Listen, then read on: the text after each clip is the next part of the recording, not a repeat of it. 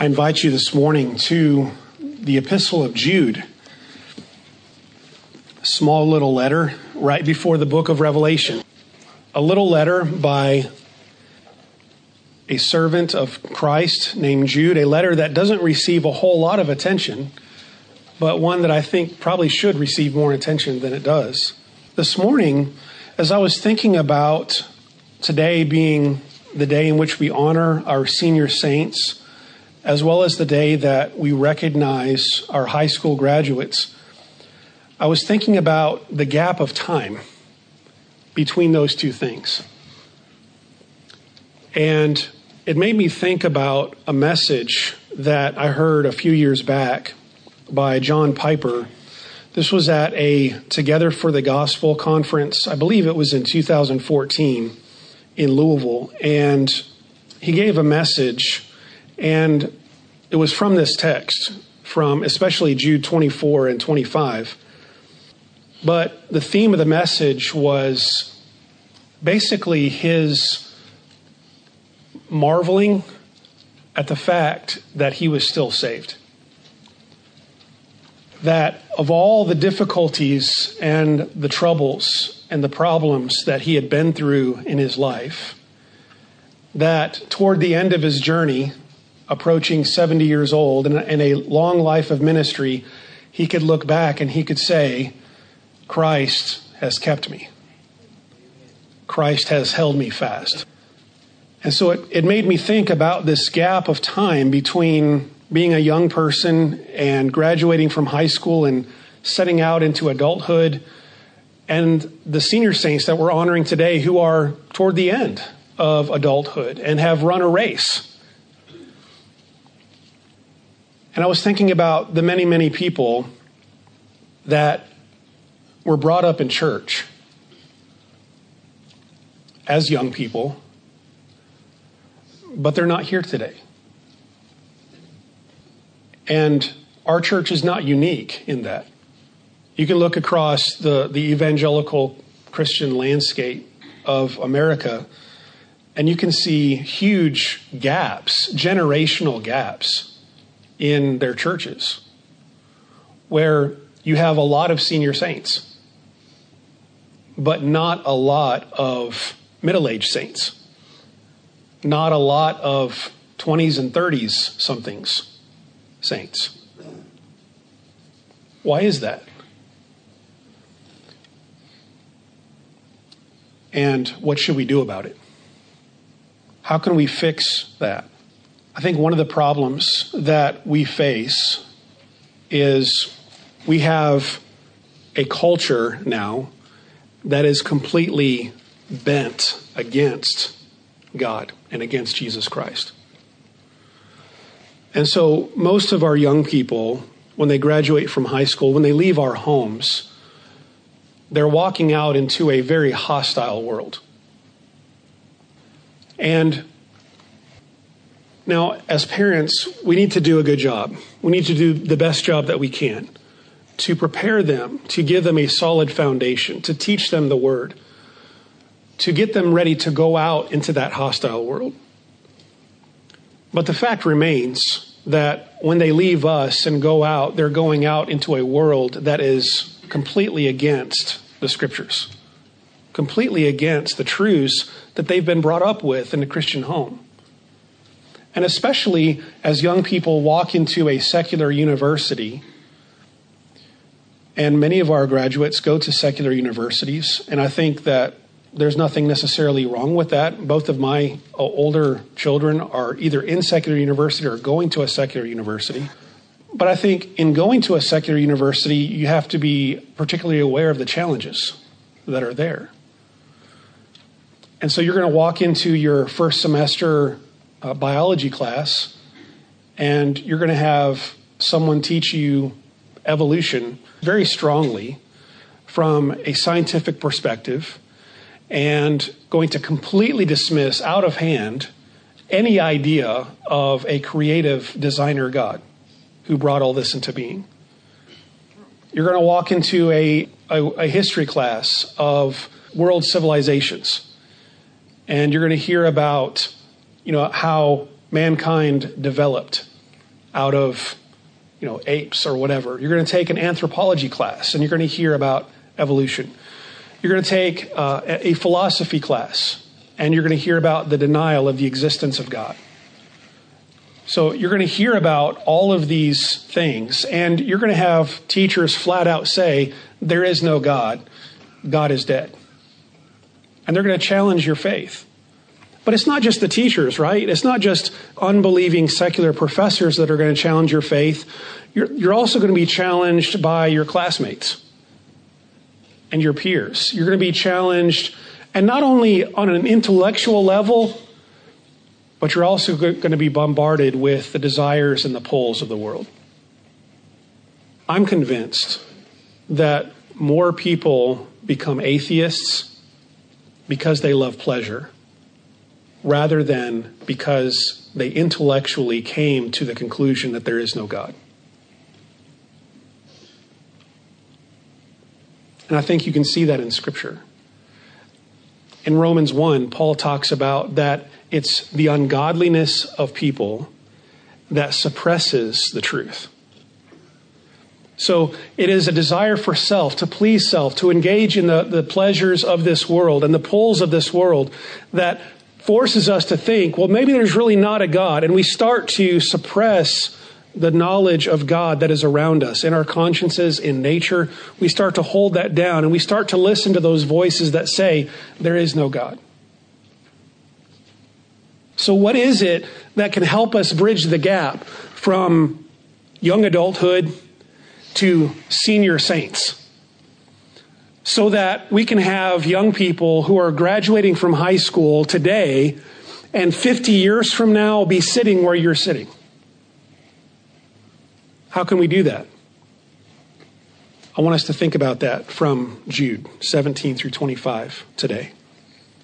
So read this passage with me. Follow along as I read, beginning in Jude, verse number 17. But dear friends, remember what the apostles of our Lord Jesus Christ foretold. They said to you, in the last times there will be scoffers who will follow their own ungodly desires. These are the people who divide you, who follow mere natural instincts and do not have the Spirit. But you, dear friends, by building yourselves up in your most holy faith and praying in the Holy Spirit, keep yourselves in God's love as you wait for the mercy of our Lord Jesus Christ to bring you to eternal life. Be merciful to those who doubt. Save others by snatching them from the fire. To others show mercy mixed with fear, hating even the clothing stained by corrupted flesh. To him who is able to keep you from stumbling and to present you before his glorious presence without fault and with great joy, to the only God our Savior be glory, majesty, power, and authority through Jesus Christ our Lord, before all ages, now and forevermore. Amen. Let's bow in prayer together.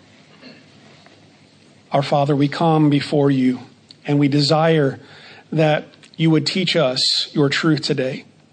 Help us to understand what your servant Jude is teaching us. Help us to see the universal importance of what he is teaching us.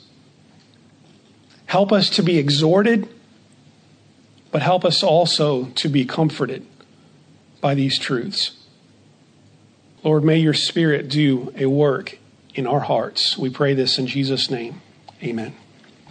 What I want us to see from the first part of this passage in verses 17 through 23 is the Christian's calling and responsibility.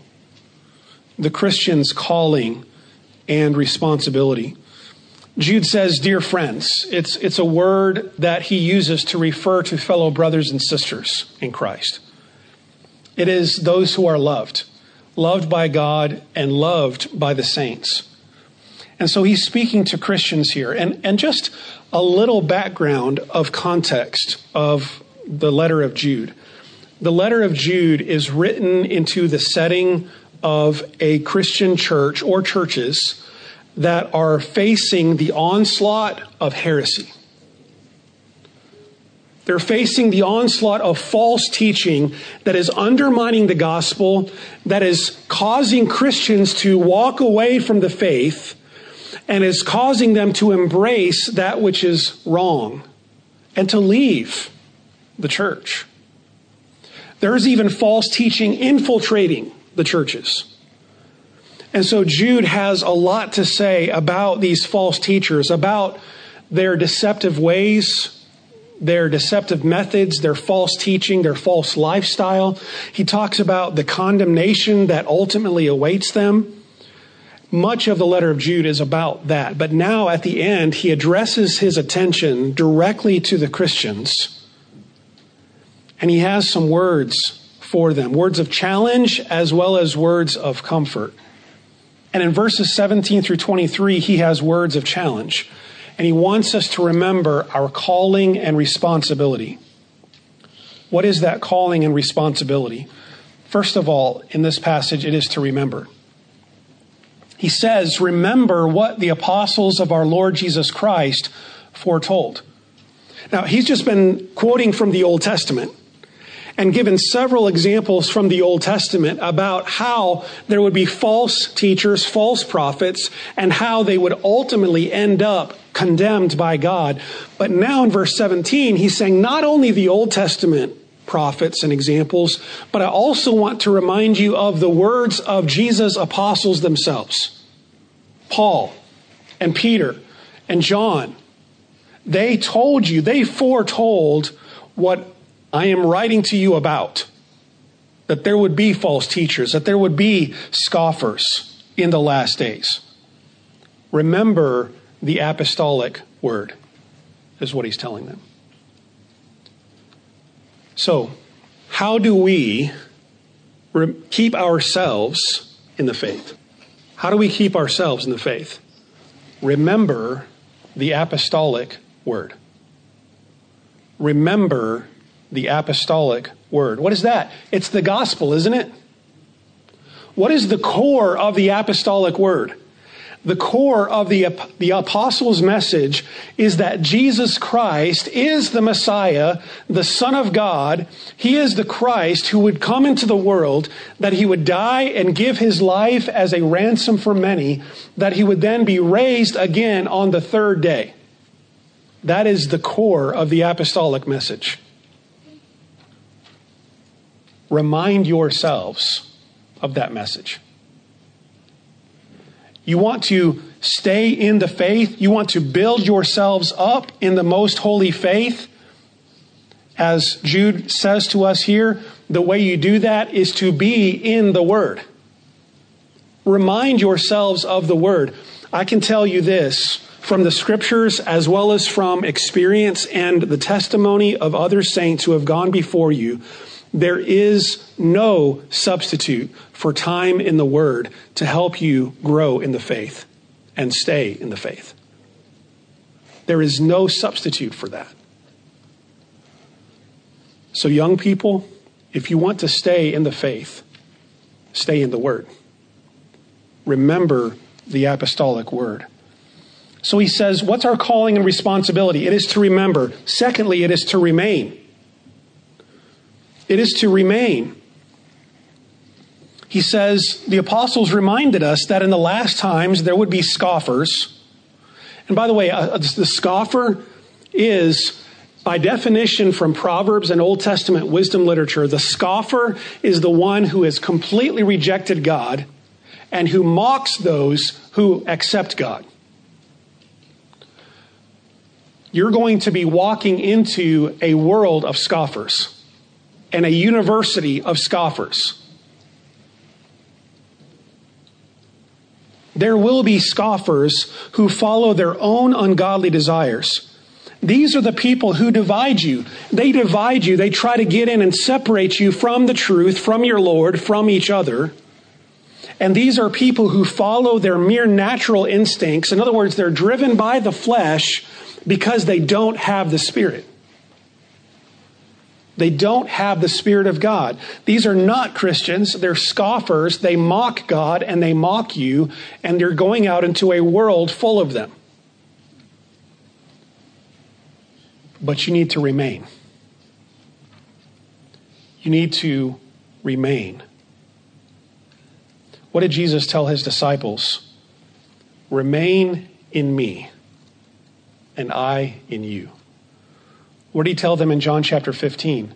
I am the vine, you are the branches. Abide in me. Abide in me. Remain in me. Remain. What does Jude emphasize here in our remaining in the faith? First of all, he says, build yourselves up in your most holy faith. Build yourselves up. A couple of things there. One, we need to take an active responsibility in that. Growing in the faith is not something that just happens to you by osmosis without our active involvement, right? Building up in the faith is something that we engage in, that we apply effort to, that we seek, that we desire, that we strive for. So we have an active involvement in building up our faith. But I'll also point you to the yourselves part of it, because it's plural, meaning that building up in the faith is not a solo endeavor, but it is a community of faith endeavor. That building yourselves up in the faith is not something that you do alone, but it's something that you do in community with other brothers and sisters in Christ, and we provoke one another to love and to good works, as Hebrews 10 reminds us. We were just talking about this in our Sunday school class this morning, that sanctification, the progressive growing of our faith and holiness takes place within community. There's really no such thing in the Bible, in the New Testament, of a solo Christian who's out there doing their own thing apart from the body of Christ. In the New Testament, church is not sitting in front of a computer watching a pastor online or on the television. In the New Testament, church is not out in the woods communing with God and saying, this is church. I was saying to our class, that can't be church. Sitting out in the woods, praying, meditating, worshiping God, while those are great things, and there's a time for those things, that's not church.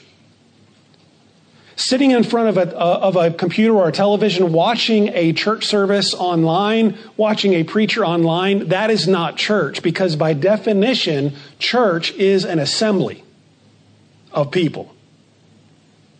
You can't do that by yourself. You can't be an assembly of people by yourself, can you? So you can't do all that God wants you to do and remain in the faith without your brothers and sisters in Christ. Encourage one another, pray for one another, hold one another accountable, pull others back when you see them wandering from the path. But we need to take an active involvement in building ourselves up and a community involvement in the faith. Praying in the Holy Spirit. How do you remain in the faith? You pray. You pray. You can't take away the word and expect you to have growth in the Christian life. You can't take away prayer and expect to have growth in the Christian life. Prayer in the Spirit. And then he says in verse 21, keep yourselves in God's love. That's why I was saying, how do we keep ourselves? Jude tells us to keep ourselves, doesn't he? There is an active part in which we play in our own persevering in the faith. We need to seek discipleship. We need to seek the word. We need to seek God in prayer. We need to seek brothers and sisters in Christ who can be an example to us and an encouragement to us in the faith. We need to take advantage of all of the tools of grace that God has given to us to help us stay in the faith and keep ourselves in the love of God. Because there are times when our love for God is going to grow cold. There are times when our love for God is going to wane. There are times when the pulls and the pressures of this world are going to try to distract our attention from the love of God. Keep yourselves in God's love. As you wait for the mercy of our Lord Jesus Christ to bring you to eternal life. In other words, there's something coming. In the meantime, we're waiting. And while we're waiting, we need to be persevering. We need to be praying and remembering the word and building ourselves up in the most holy faith. Keeping ourselves in the love of God. So we need to remain. What's our calling? Our responsibility is to remember. It's to remain. And thirdly, in verses 22 and 23, it is to rescue. We have a responsibility to rescue others. He says in verse 22, be merciful to those who doubt. What does he mean by that? Probably he's thinking along the lines of what he has been saying throughout the whole context of his letter of false teaching. That there are some who are now confused. There are some who have doubts about their faith. There are some who are wavering because of the influence of falsehood. What does Jude tell these brothers and sisters in Christ to do? Have mercy on them. Be merciful to them. Help them. They're being influenced by false teaching. They're starting to have doubts. Be a help to them. Verse 23, save others by snatching them from the fire.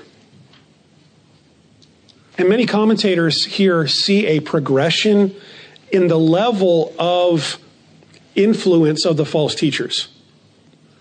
That you have the doubters who are starting to question their faith because of the false teachings of the world. Have mercy on them. But then the next stage is you have others who become more convinced of the false teachings of the false teachers. And if they continue down that path, guess where they will end up? In the fires of hell.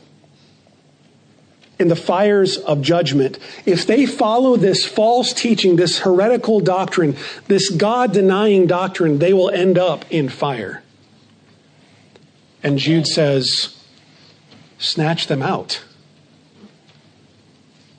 And the language here is drawn directly from Zechariah chapter 3, where Joshua the high priest is pictured as a smoldering stick snatched from the fire. The fire of God's judgment. He was rescued, pulled out of God's judgment, and saved by the mercy of God with a little bit of smoke still rising up because he was that close to the judgment of God. That's the idea here is there are people who are on the verge of eternal damnation because they're flirting with these false doctrines, these false teachings. Save them. How? With the gospel. With the gospel. Don't give up on them. Don't let them go. Don't let them wander off. And that's what I mean by the importance of community, right? You see somebody wandering from the faith, we have a responsibility to go after them and seek to pull them back. And Lord willing, to snatch them from the fire. To others, show mercy mixed with fear. And there are many commentators who think that this last group are those who are the most convinced, maybe even the false teachers themselves. We can show them mercy, but we need to be really careful. We need to be fearful. Careful to not be influenced by their false teaching. In other words, we can have a ministry to the apostates, to the false teachers, to those who are teaching the wrong thing, but we need to be really careful so that we are not pulled in ourselves. Hating even the clothing stained by corrupted flesh. In other words, despising the worldliness and being very fearful, we can approach and try to save those who are embracing false teaching. But we have a responsibility to others. So Remember the words of the apostles. Remain in the faith. Rescue those who are wandering from the faith. But now lastly, in verses 24 and 25, we see the Christian's hope and assurance. So we had the Christian's responsibility and calling, but now we have the Christian's hope and assurance. To him who is able to keep you from stumbling and to present you before his glorious presence without fault and with great joy. Now, I'm going to ask you a question. And it's a trick question. Do we keep ourselves in the faith, or does God keep us in the faith? And the answer is yes. Because the way that Jude presents this is it's not an either-or equation. So we have a calling and a responsibility to build ourselves up in the faith, to minister to others, and to rescue those who are going off the path. We have a responsibility to remain. But who is it that really keeps us? It's God. It's God. So that all along the way, we remain, we persevere, we build up in the faith, but when we get to the end of the road, we can look back and we can say every single bit of it was God. It was all of grace. It was all God's grace that kept us. And verse 24, when he says to him who is able to keep you from stumbling and to present you before his glorious presence, it's not just that he might, it is that he will. Not just that he can and he might, but he will. Philippians 1:6. The God who began a good work in you will complete it. All the way until the day of Christ Jesus. God keeps us. That is our hope and our assurance. So our calling and our responsibility is to remember and to remain and to rescue. But our assurance and our hope is that God keeps us. And God preserves us, and God will present us before him without fault and with great joy. Sanctification, our growth in godliness, is a work in which the Spirit works through us. So we labor, we work, we strive with all diligence, we seek love and joy and peace, but it is the Spirit who works in us to do it. And it is God keeping us through faith. What is the means that God keeps us? The means that God uses to keep us all the way till the end is persevering faith. He keeps us through faith all the way till the end. And in the end, he will completely perfect us and present us as a lamb without blemish and without spot. That is worthy of praise, isn't it? That's why he ends the way he does in verse 25. To the only God, our Savior, be glory and majesty and power and authority. Is there any question that God can do this? All majesty and power and authority, God will keep his saints. To him be glory through Jesus Christ our Lord, before all ages, now and forevermore. Amen. So, how is it that a young person can leave high school, go off to college, still be a Christian when they're 21, still be a Christian when they're 30, still be a Christian when they're 40 and have a family, still be a Christian when they're 80 and a senior saint? The answer is in this passage. Keep yourselves, and God is keeping you. That is the answer. So you are keeping, and you are being kept by the grace of God. And every single one of his children will make it to the end. because he will complete what he has started in them.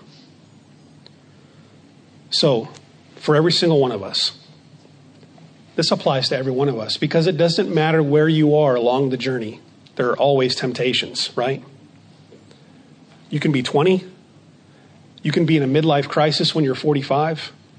You can be discouraged and depressed when you're 70. There are always times, temptations, when we are tempted to turn away from the Lord. And we need to always be reminded of these truths that Jude is teaching us here. So let us keep and let us find hope that we are being kept. Praise be to God. Let's bow in prayer together. Our Father, we thank you for the grace that is completely undeserved.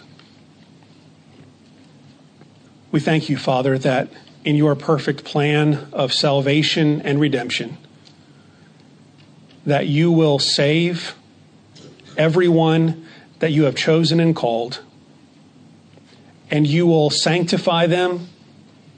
You will cause them to persevere in the faith, and you will keep them until the last day and for all of eternity. That is all of your grace, Father.